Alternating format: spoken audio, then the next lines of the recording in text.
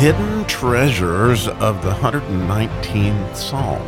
So we are going on a treasure hunt, and the gold we are seeking in this treasure hunt is actually the face of God, pure light.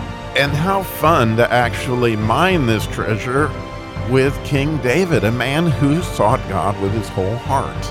And his understanding of God's expression of the Hebrew language itself as he goes through the 119th Psalm, letter by letter, giving us 8 verses, which the Jews teach as 8 faces of each letter of expression. So join us taking this deep dive mining with King David in the 119th Psalm.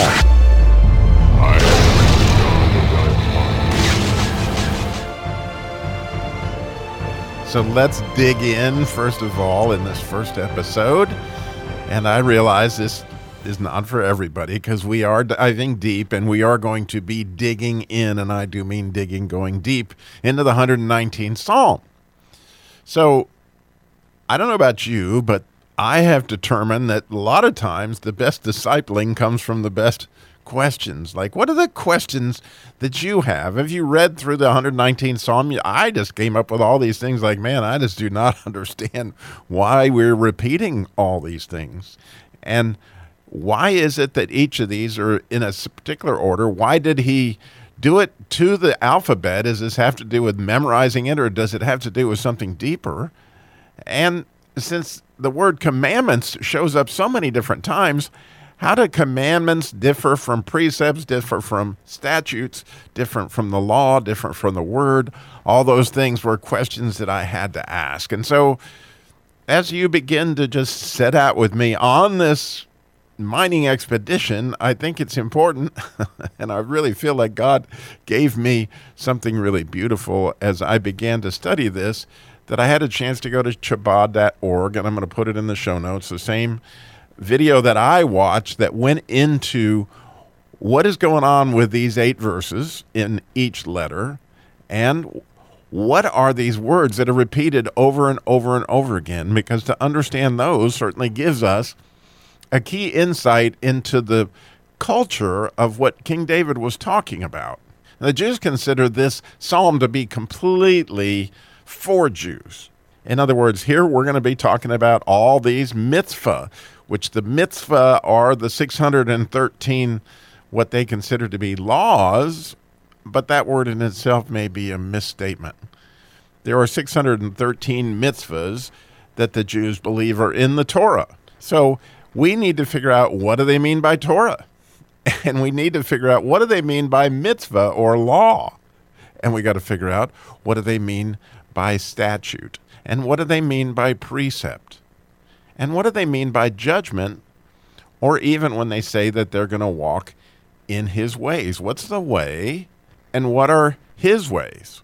So you can see that all these questions are part of what a disciple is going to be going into this study to go, how can we understand this when we got to understand these words? And so as you might imagine, knowing me, if you know me, is that I love to study words and I love to study expression. And so as we get an idea of where King David is going with all this, we're going to get a better look, in my opinion, of not only what the face of God looks like, but how to relate to that face of God, as King David himself is using these letters to show us how to communicate, how to share what is on our hearts, and how to discern what is on God's heart.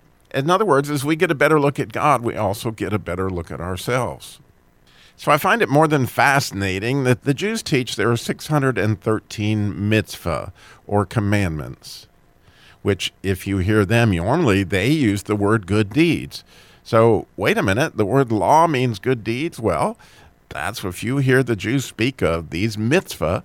What they talk about are good deeds.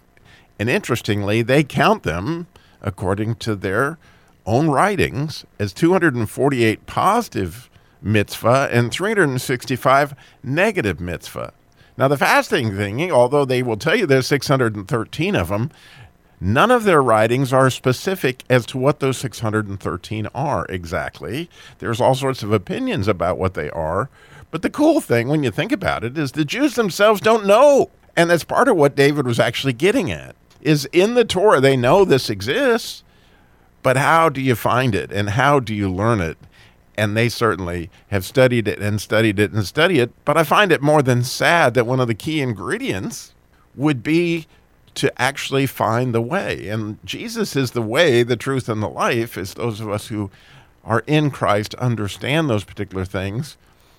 But I think it's also really good to understand King David was in this culture. And so when he is talking about commandments, statutes, etc., he is trying to relate to what his understanding of the Torah is. And so as we go through this study, and today's episode is just a short introduction to tell you, these are the questions that we're going to go into, and we'll begin by each one of these commonly repeated phrases, statutes, precepts, etc. We'll go into an episode on each of those particular phrases before we head off into the Psalms so that we can have an introduction to begin to speak the same language. So as we study these faces of each of these particular letters, that we have a common language or a common culture with what King David was looking at when he talked about a statute or a precept or the Torah. So stay tuned and buckle up tight. This is going to be a deep dive, but I think we're going to come away with a phenomenal way to pray and feel like we're touching the heart of God in ways that we never have before.